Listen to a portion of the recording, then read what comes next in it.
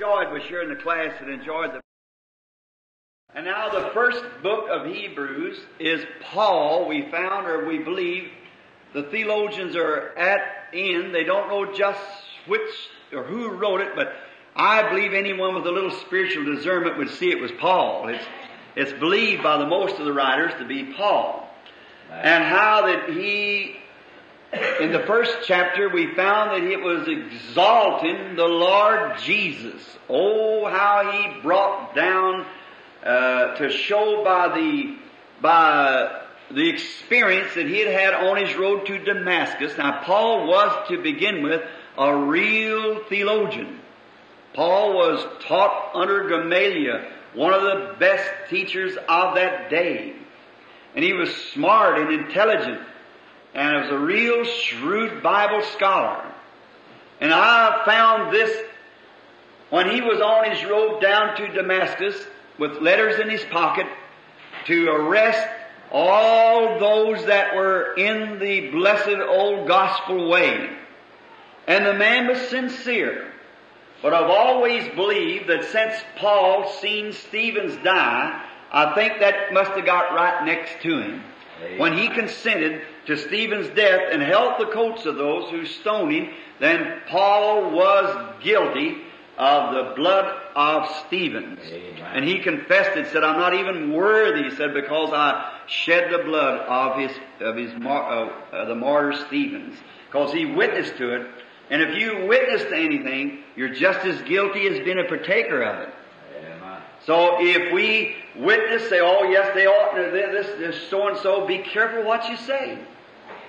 Because you're guilty the way your judgment goes. If you can't decide, don't say nothing, just leave it alone. Then when you testify that you are a Christian, then you're guilty.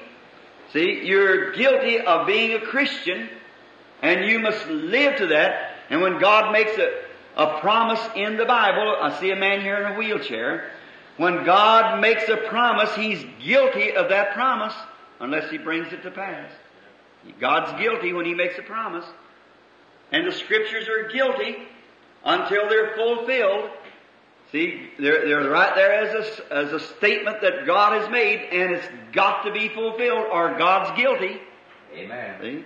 And so, Paul, being a teacher and coming on his road down to Damascus that day, about noontime, I suppose, there was a great light shined out of the heavens. And it blinded him, and he fell to the earth. And he said, he wanted to know who it was. He said, a voice spoke and said, "Saul, Saul, why persecutest thou me?" I believe the 8th chapter of Acts. And he said, "Who is it that I persecute?" And the voice came back and said, "I'm Jesus." Oh, I am Jesus, and it's hard for you to kick against the pricks. And what was Jesus then? Jesus, He was a light. Just a big light shining bright. Now to encourage us and get a basis here. How was He a light when He was a man? Now, there's a bunch of soldiers with Paul, temple guards, going down to put under arrest.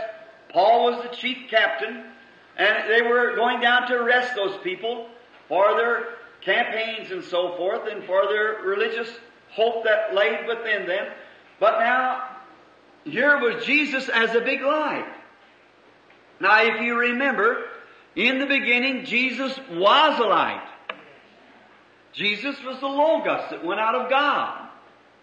And He was the angel of the covenant that led the children of Israel through the wilderness. And He was a pillar of fire. Amen. That they looked at. Amen. And when He was here on earth, He said, "I came from God and I go back to God." Amen. So if He came from a pillar of fire into a man, then if He went back to where He went back to a light again. Amen. And there He was when Paul saw Him. He was a light. Now, all those soldiers that was with Paul did not see the light. Then is it possible that one can see it and the others won't see it? Certainly. All right. Paul saw it, but the rest of them did not see the light. Now, when Peter was in prison, we find out this light came in the jail, opened up the doors, and that light blinded the rest of the guards as they walked out. Peter going, and when he got to the door, it just opened itself quietly, closed behind him.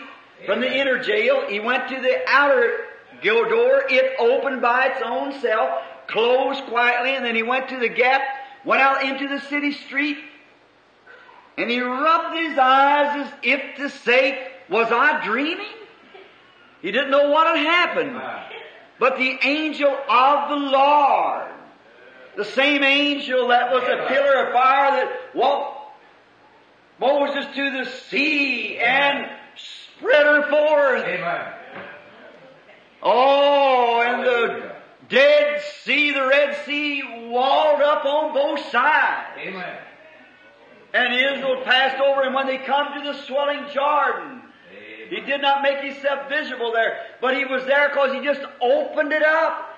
Amen. And they went across in April, when the plains are all full of water, and he stayed the springs. And he stayed the snow from melting. Because it didn't wall higher and higher, it just stopped. Amen.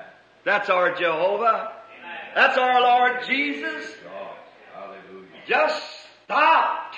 Amen. And they walked across on dry land. Now, God promised that He would take care of them, so He was obligated to His promise. Now, Paul, aware of these things, and knowing them, he was privileged because God was speaking directly to Paul. He wasn't speaking to the soldiers that was with him. He was only speaking to Paul. Amen. Now when the angel of the Lord came down in the form of a star, and the stargazers, the wise men of India, when they saw that star and followed it for hundreds of miles, and it went over every observatory because they kept the time of the stars. And no one saw that star but the wise man. Amen. Oh my, doesn't that thrill you? Amen. Then you see, God doesn't deal with organizations. He doesn't deal with groups of people. He deals with individuals. Amen. He reveals Himself to individuals. Praise God. And now to say this, not this, God knows my heart. And not to say this for own person. Personal praise. Not just to be there. But did you know that same God, Amen. that same Jesus, Amen. is with us this morning? Hallelujah. You know each one of you has a little individual witness of it right now? Amen. That He's here. And He's done something for us in this day that He didn't do in the other days. Amen. He had His picture taken in this day. Amen. We got it hanging right there, see? The pillar of fire. The same Lord Jesus. Watch how He works. Now, if He's the same Lord Jesus, He'll do the same things. For the Bible said He is the same. Yesterday, today, and forever.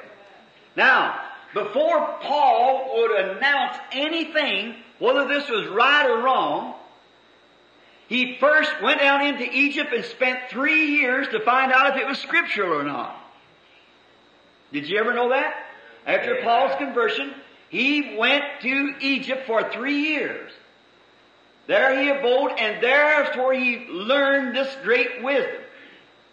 Now, not in any comparison at all. I'm just giving you how the Holy Spirit still remains the same.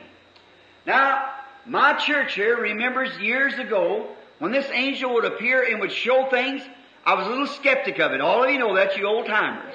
If that's right, raise up your hand when you've heard, you look at the church yet from the old timers. See? I was skeptic because preachers told me it was of the devil. And I kind of believed it. But I waited. I wouldn't say nothing about it. But oh, blessed be the name of the Lord. One night yonder he come down, an angel, and revealed it in the Scriptures. Amen. And he was. And when I seen it in the Scriptures, then to blast across the world with it. Amen. The message.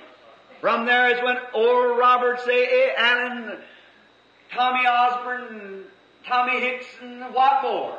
See, it's a message to the people. And Jesus is the same yesterday, today, and forever, is scripturally. He's the same. He does the same. He is the same. And He works the same. He manifests Himself the same. And He's here this morning the same. Now, we may see Him, we may not. Whatever it is, we got a witness right now that He's here. Now, we find out that Paul, upon this experience, and in writing these letters, most of them from jail, he had compared the Old and New Testament. Now remember, the last writer of this Bible, by inspiration, God came down and told him, if any man shall add anything to it, or take anything away from it, the same will be taken out of the part of the book of life for him. So we'd be daresome to add one thing to it. Oh, it must stay as it is. Mustn't be anything added to it. And we must contend for everything that's in it. I don't want any more, and I don't want any less. I want just what it says. Now, this book of Hebrews, the reason I've chosen it, one purpose, one thing, this letter of dear Brother Branham and so forth, and we want to stay with the Word. Now, the first chapter was the exalting of Jesus. So He's the main one, and Paul let us know the other night that He was in the great beginning, and we found out that He was nothing less than Melchizedek, the king of Salem, the great of the 7th chapter.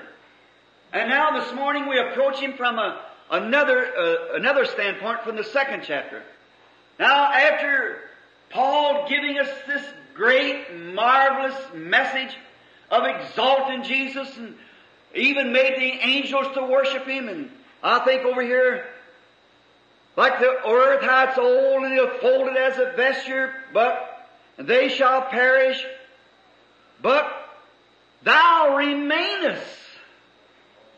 And over in the 2nd chapter, the 2nd verse, I believe it is, hath He these days spoken to us by His Son. In the sundry times and divers manner He spoke with the prophets.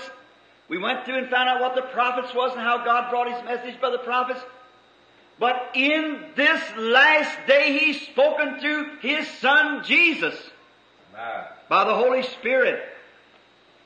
He spoke to the prophets then. Then we got back and found out all those prophets had the Spirit of Christ in them.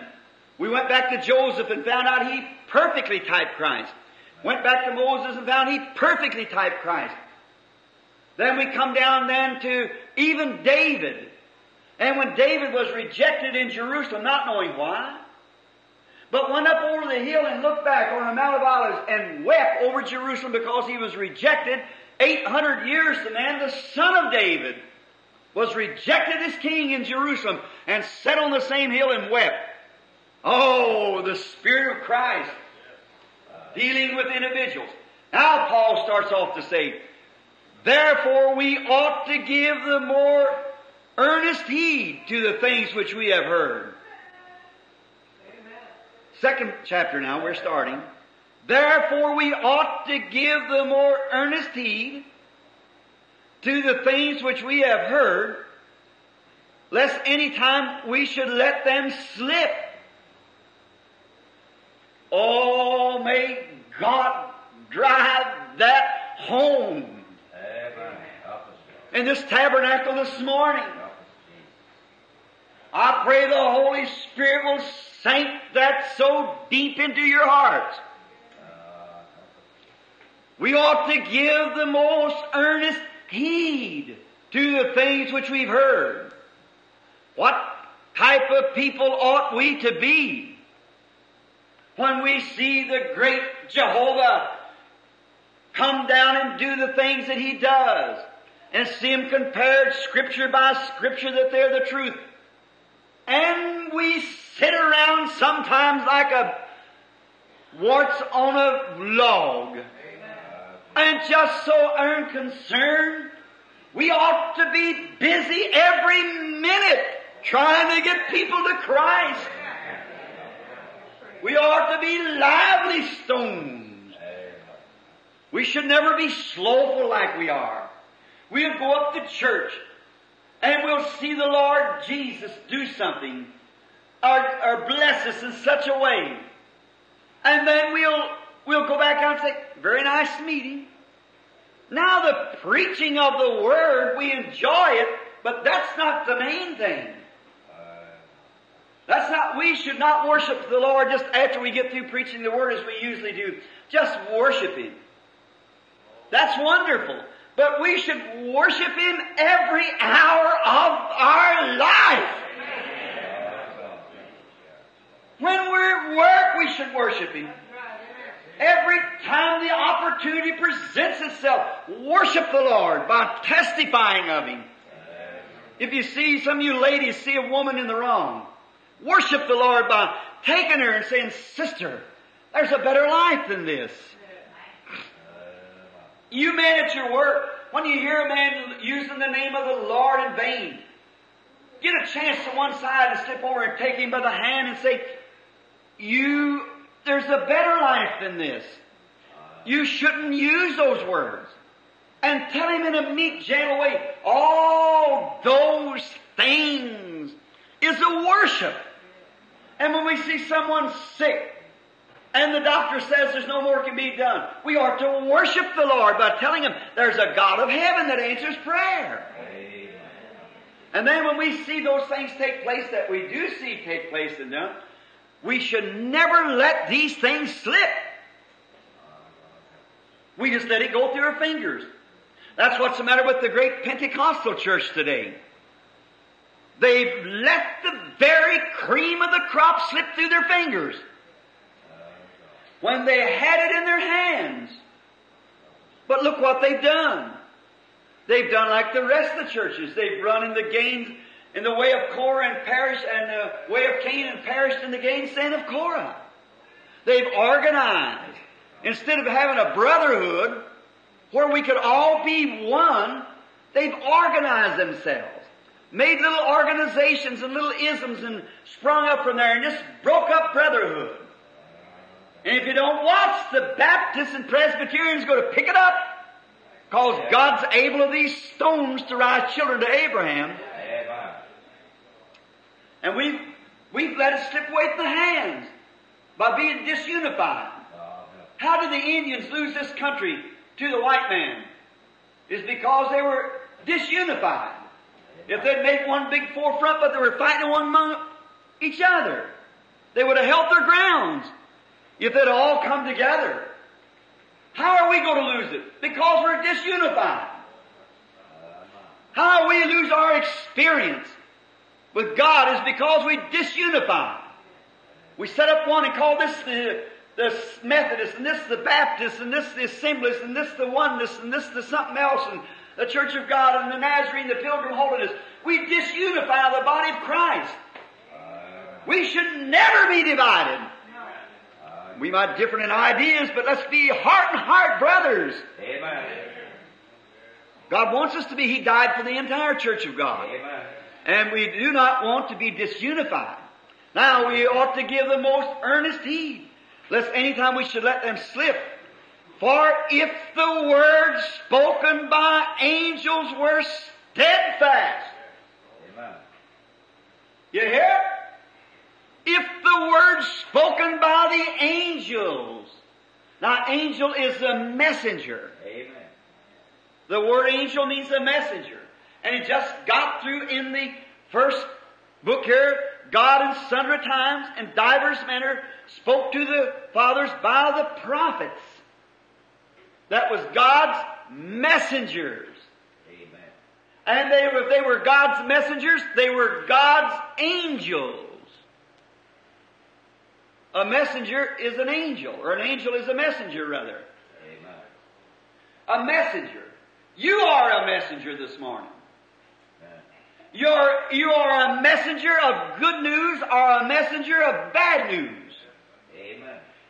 Oh, isn't it beautiful to know that we are ambassadors, that we are angels and messengers of the resurrection,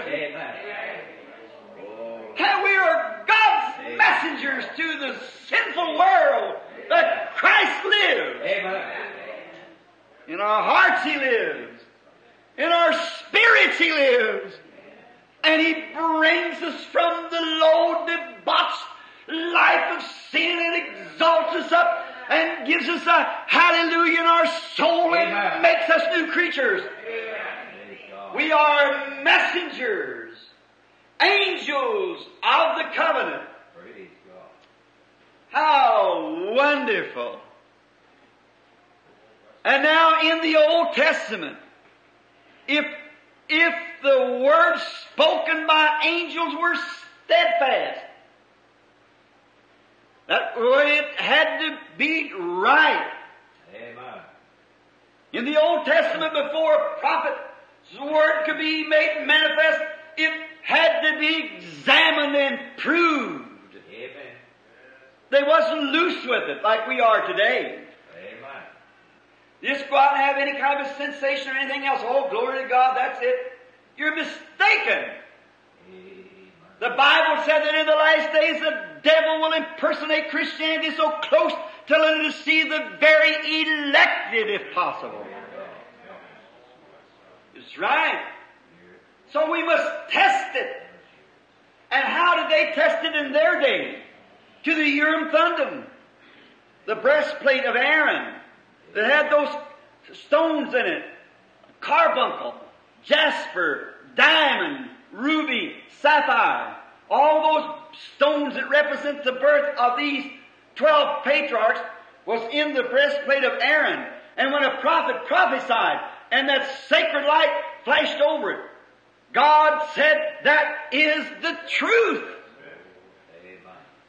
But no matter how real it seemed, if it didn't flash on that, it wasn't the truth. So that Urim Thummim went with that priesthood. But this Bible is God's Urim Thummim today. And when a prophet prophesies, it must absolutely flash with the Bible. Then God says, then He comes down and proves it. Oh, how I can glorify God today. Amen. I'm thinking back of another Sunday morning about like this, when I was leaving the tabernacle. And you people were weeping and asking me not to go. Amen. But when I preached on David and Goliath, Amen. and how you going to face that cold and different world that says the days of miracles is past. I said there's one big giant, and as soon as we can slay him, the rest of them will take courage. And the Lord granted that. Amen. And then there was an old Roberts and the Jaggers and so forth pulled the sword, and we fought the enemy out of the land, shut their mouths. Amen. They can't say that miracles don't happen because here they are. Amen. Sure. God's Word is eternal. It flashed on the Urim. Flashed on the Word. That's His Urim Thummim. And when it flashed on that, it was positive. And to anybody that's needy, if you're a sinner, you want to know how to get saved, believe on the Lord Jesus Christ. Amen. Today we got so many things you have to do. You have to turn new pages, you have to do this and do that in order to get saved. I think of the Philippian jailer. When this jailer asked Paul, what must I do to be saved? If in you or I, we'd have told him the things he ought not to do. You ought to quit drinking, you ought to quit gambling, you ought to quit this, you ought to quit that. Paul never told him that.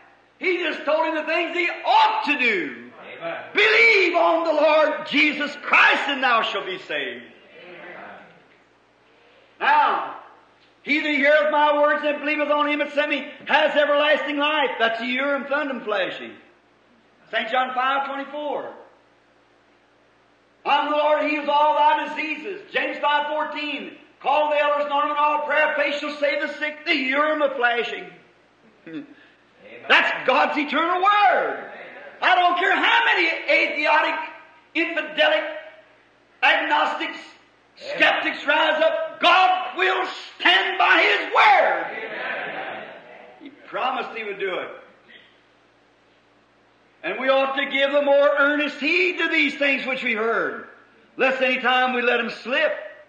For if the words spoken by angels, the prophets, were steadfast, Amen. were they? We could spend a week on this. Praise God. Was it steadfast when Moses spoke? Amen. It sure was. Amen. How about Elijah sitting up on top of the mountain? Hallelujah. The Lord told him, get up there, Elijah. I'll stay there with you. Want some fellowship. Amen. God likes to fellowship with His people. But we won't stand still long enough for Him to fellowship with us. Oh, Jesus. We're so busy skipping about from place to place and so much. Help. Sit still, Elijah. He wanted 3 years and 6 months of fellowship. We Amen. can't give Him 3 minutes hardly.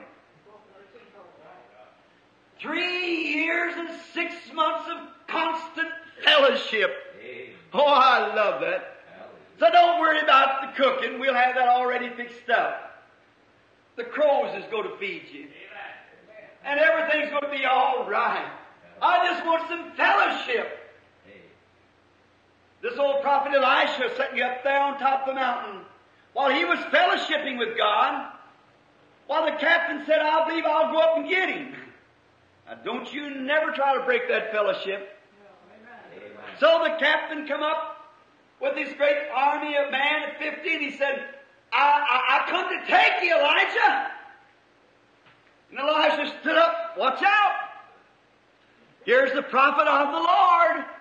He said, if I be a servant of the Lord, let fire come from heaven and devour you, and down come the fire. Amen. Captain said, oh, you know what? The king brother said that was probably a thunderbolt. Just some lightning is passing over and it struck him. I'll send another 50. Elijah stood up. One of the angels, his word, steadfast. He had to be a just recompense for everything that was done wrong. He said, if I be a servant of the Lord, let fire come. And the second 50 burned. Amen. All right. Every recompense. For if the words spoken by angels were steadfast, and every transgression and disobedience received a just recompense. Now, here's the great thing, the next verse. How shall we escape? How shall we escape? If Elijah's voice brought destruction because he was an angel of the Lord, how will we escape when the voice of Christ speaking through? Or how can we fail when you're prayed for? If it's the voice of Christ. Amen. If Christ ordained His church to pray for the sick, and the church does what He says for them to do, then how can it ever fail? Oh, amen. It can't. Praise God. You can fail, but it can't fail. And as long as you keep it, it'll take you through. Amen. If you fail by yourself. You just get away from the Word. But as long as you stay with the Word, it can't fail. Praise For the word of the prophets did so and so. How much more will the word of Christ be? How shall we escape if we neglect so great salvation, which is at the first began to be spoken unto us by the Lord, and was confirmed unto us by them that heard Him? Amen. Think of it. Spoken by the Lord. How many times could we go back? Where could we stop right here for an hour? When Jesus came, He's the same yesterday and forever. Now remember, it first began to be spoken by Jesus Himself, and then was confirmed by the ones that heard Him. Now, listen at Him. When He came to the earth, He didn't claim to be a healer. He said, it's not me that doeth the works, it's my Father that dwelleth in me. Amen. He doeth the works. The Son can do nothing in Himself but what He sees the Father doing. St. John 5:19. Watch when Philip came to Him. Nathanael, after Philip's conversion, he went over and got Nathanael. said, come see who we found, Jesus of Nazareth, the son of Joseph. And he said, could there be any good thing come from Nazareth? Said, come see. That's the way to be convinced. Prove it. Come and see. Oh, that's the best I ever heard. Come and find out for yourself. Don't stand out and criticize or on the sideline, but prove all things and hold fast to that what's good. Amen. Come and see. Along the road they went talking. When he walked up in the presence of the Lord Jesus, he said, behold an Israelite in whom there's no guile. Amen. It took all the skin off of him nearly. Thank God. He looked around and said, well, Rabbi, when did you ever know me? You never did see me. How do you know me? Philip said before, before Philip called you yesterday when you were under the fig tree, I saw you. Amen. Amen. Hallelujah. Thank God. He said, thou art the Son of God. You're the King of Israel. Amen. A woman walked into his presence and he said, go get your husband. She said, I have none. Said, that's right. You got 5 and the one you're now living with is not yours. You told the truth. Think of it. Amen. She said, sir, I perceive that you are a prophet, that we know that when the Messiah cometh, he'll tell us all things. He said, I'm he that speaks to you. Praise God. And she run and told the man of the city, come see a man who told me all that I did. Isn't this the Messiah? It was spoken by the Lord. What happened? Jesus said before he left, the things that I do shall you also. Amen. Is that right? The things that I do shall you do also. Even more than this, for I go to the Father. Oh, I can see them as they went forth everywhere. Mark 16, went forth everywhere, preaching the Lord, working with them, confirming the Word. Amen. And here Paul giving the same thing. He said that the gospel began to be preached by Jesus and was confirmed to us by those who heard him. Amen. That's the foundation stone. Blessed be the name of the Lord. Oh, blessed be the name of the Lord. Hallelujah. That's the foundation stone. And to think 2,000 years has passed. Atheists has raised and infidels and skeptics and agnostics. Yeah. But today that same Jesus confirms His Word in the same manner Praise God. by those who hear Him. Amen. Hear Him don't mean just to hear a sermon. That means hear Him. Amen. Oh, praise God. Yes. How shall we escape? Where is our escape? Oh, you say, bless God, I belong to the Methodist Church. I'm a Presbyterian. I'm a Pentecostal. That doesn't have one thing to do with it. Oh, amen. Help us, Lord. And you get on a sideline and want to call it spiritualism or some mental telepathy or some devil or something. Shame on them. Thank God. If every word was steadfast by the angels, Jesus said, it's not a little while and the world won't see me no more. Yet ye shall see me, for I'll be with you, even in you, to the end of the age. Amen. And when we see Him come down to continue to confirm His Word, how shall we escape if we succor to some church or some organization or denomination or some little pet theory of our own? Amen. We better turn loose, for every sin received a just recompense. Are the angels how much more when the Son of God is speaking from the heavens to make manifest His Word? Thank God. How shall we escape if we neglect so great a salvation? Oh my! Praise God. God also, fourth verse, Amen. God also bearing them witness. Amen. Watch this. The Lord bore witnesses. Oh, I so happy for that. Hallelujah. The Lord bore the witness. Amen. Look, when Elijah sat on the hill, Amen. and he said, if I be a man of God, Amen. let the fire fall from heaven and consume you. God bore witness Amen. that he was a man of God. God always bears witness. Your life will bear witness. I don't know what your testimony is, but your life speaks so loud your voice can't be heard. But your living, your everyday life will testify what you are. God bears witness. Amen. Help us, Lord. Yes, the Holy Spirit is a seal. And a seal takes both sides of the paper. They see him standing here and see him when he go away. Not only in church, but at everyday work. You're sealed on both sides.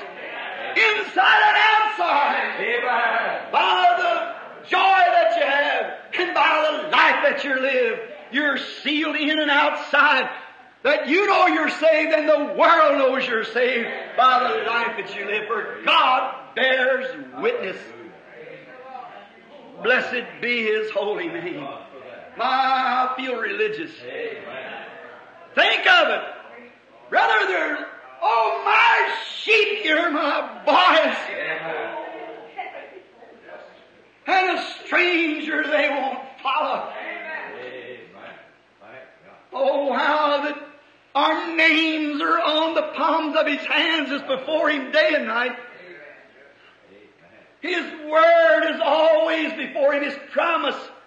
He can't forget it. And He loves you. Now He'll bear witness of His own. If you don't open your mouth and say a word, the world will know something's happened to you. Amen. Bear witness, Praise God. both by signs and wonders, and by divers miracles and gifts of the Holy Ghost according to His own will. Amen. Let us take just one scripture now before closing. On the day of Pentecost, when they received the Holy Spirit, about 4 days later, Peter had passed through the gate called Beautiful, he and John. They said, look on us to a man. And he said, silver and gold have I none, but such as I have I'll give you. In the name of Jesus Christ of Nazareth, rise up and walk. And the man looked up and never questioned nothing about it. He just stood up and went walking. Amen. They were ignorant and unlearned man. But the Bible said they had to take heed to them. Amen. For they knew they had been with Jesus. Amen. Brother, when the world knows that you've been with Jesus, when you can live such an unadulterated life in this present world and in this darkness, that the world knows and can see that you've been with Jesus. When a rugged old vulgar prostitute of the street can become a lay washed in the blood of the Lamb. God's bearing witness Hallelujah. that He lives. Yes. Take a drunkard who's so low down that he would run around on his wife, that he would mistreat his children and take the food from the table to spend on a prostitute. Let him get with Jesus once. Amen. You'll see him returning like Legion, Amen. who was in his right mind and clothed to his babies and to his wife and to his loved ones. Praise. Certainly, some time ago, about 40 years ago, when the religions of the world met, and the different ones got up and spoke, and the Mohammedans spoke for the Mohammedan religion. The Jains spoke for the Jains, the Buddhists for the Buddha. And when little doctor, I forget what his last name was just at this time. I did know his name, but I have forgotten him. He spoke to represent Christianity. And he told the story of Lady Maccabee of Oklahoma in America. She was so ornery and so low down that even when they went to kill her, they wouldn't even put their hands on her. She's so vulgar and vile. They had her arrested on a charge, smoking a cigar, driving a stagecoach, and broke the laws, the records in Oklahoma when she passed through the street driving 4 head of horses. And she was so vile and so dirty until society wouldn't even get around where she was at. So much so when the executors was going to execute her, they wouldn't hang her. They just poured tar and feathers on her to kill her. And when this little preacher give her story in such a way till they had the people sitting on the end of their seats listening what would be next. When he got down to that very vile, dirty, low down to the laws wouldn't even want to fool her. She is so low. The very devil of hell would reject such a person nearly. The way he told the story, then he said, "Gentlemen of the religions of the world, has your religion got anything that would clean the hands of Lady Maccabee?" Everybody sat still. Then he clapped his hands together and jumped up in the air. He said, "Glory be to God! The blood of Jesus Christ will only clean her hands, but it'll clean her heart and make her hands." Tell you, amazing grace, how sweet the sound that saved a wretch like me. I once was lost, but now I'm found. I was blind, but now I see. It's grace that taught my heart to fear. It was grace my fears relieved. How precious did that grace appear the hour I first believed. Certainly, how shall we escape if we neglect such? You neglect to eat, you'll die. You neglect to turn a corner, you'll wreck. You neglect to milk the cow, she'll go dry. You neglect your teeth, you'll have to have them all pulled out. Certainly, you pay for your neglection. Oh, Branham Tabernacle and you visitors, let me tell you something now. You neglect to testify of the glory of God. You neglect to give God the praise and glory. You'll find yourself cold, farmland, backslidden one of these days. You give God praise. How shall we escape if we neglect such a great salvation? It's getting late. I just happened to notice Brother Tom's walked in back there. We'll close and continue this tonight. Amen. The Lord willing. Amen. Let us pray just a moment. Our Heavenly Father, to Thee be blessings and praises and honor and glory and wisdom and might and power forever and ever. Oh, to that Lamb that sit on the throne. Dominions and kingdoms and everything was given over to His hand. When He raised from the dead for our justification, He screamed to the world, "All powers of heaven and earth is given into my hand. Go ye therefore into all the world and preach the gospel." Oh, dear dying Lamb, Thy precious blood shall never lose its power till all the ransomed church of God be saved to sin no more. Help us as ministers to seeing that we are requiring so much. How we must have a church, we must have this, we must have everything. Our women, before going to churches, yet calling themselves Christians, will have to have a certain kind of a dress, or have to be dressed so nattily. And preachers will have to have so much money before they'll come, and everything has to be so and so. Oh, Christ.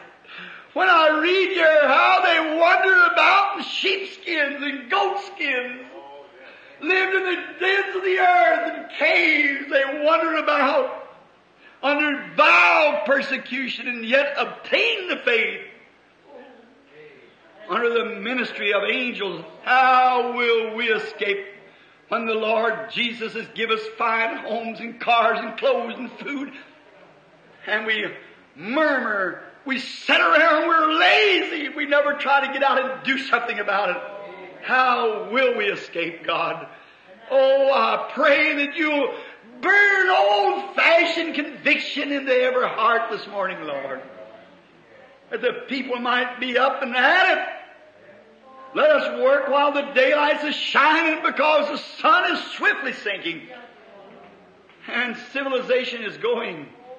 And there will be no more time. It'll blend into eternity. Oh God, grant today that we go with fresh vision, with wisdom, with understanding to know how to approach sinners and bring them to Christ. Hear the prayer of your servant, Lord. I ask that there be any here that doesn't know Christ as their Savior. Would you raise your hand and say, remember me, Brother Branham? Would you just raise your hand and say, remember me? I want to be a Christian. I don't want to neglect it any longer. God bless you back there, sir. Someone else say, I want to raise my hand, Brother Branham, and I want to accept Christ as my Savior. I've neglected all the time. Oh, I go to church. Sure, I belong to church.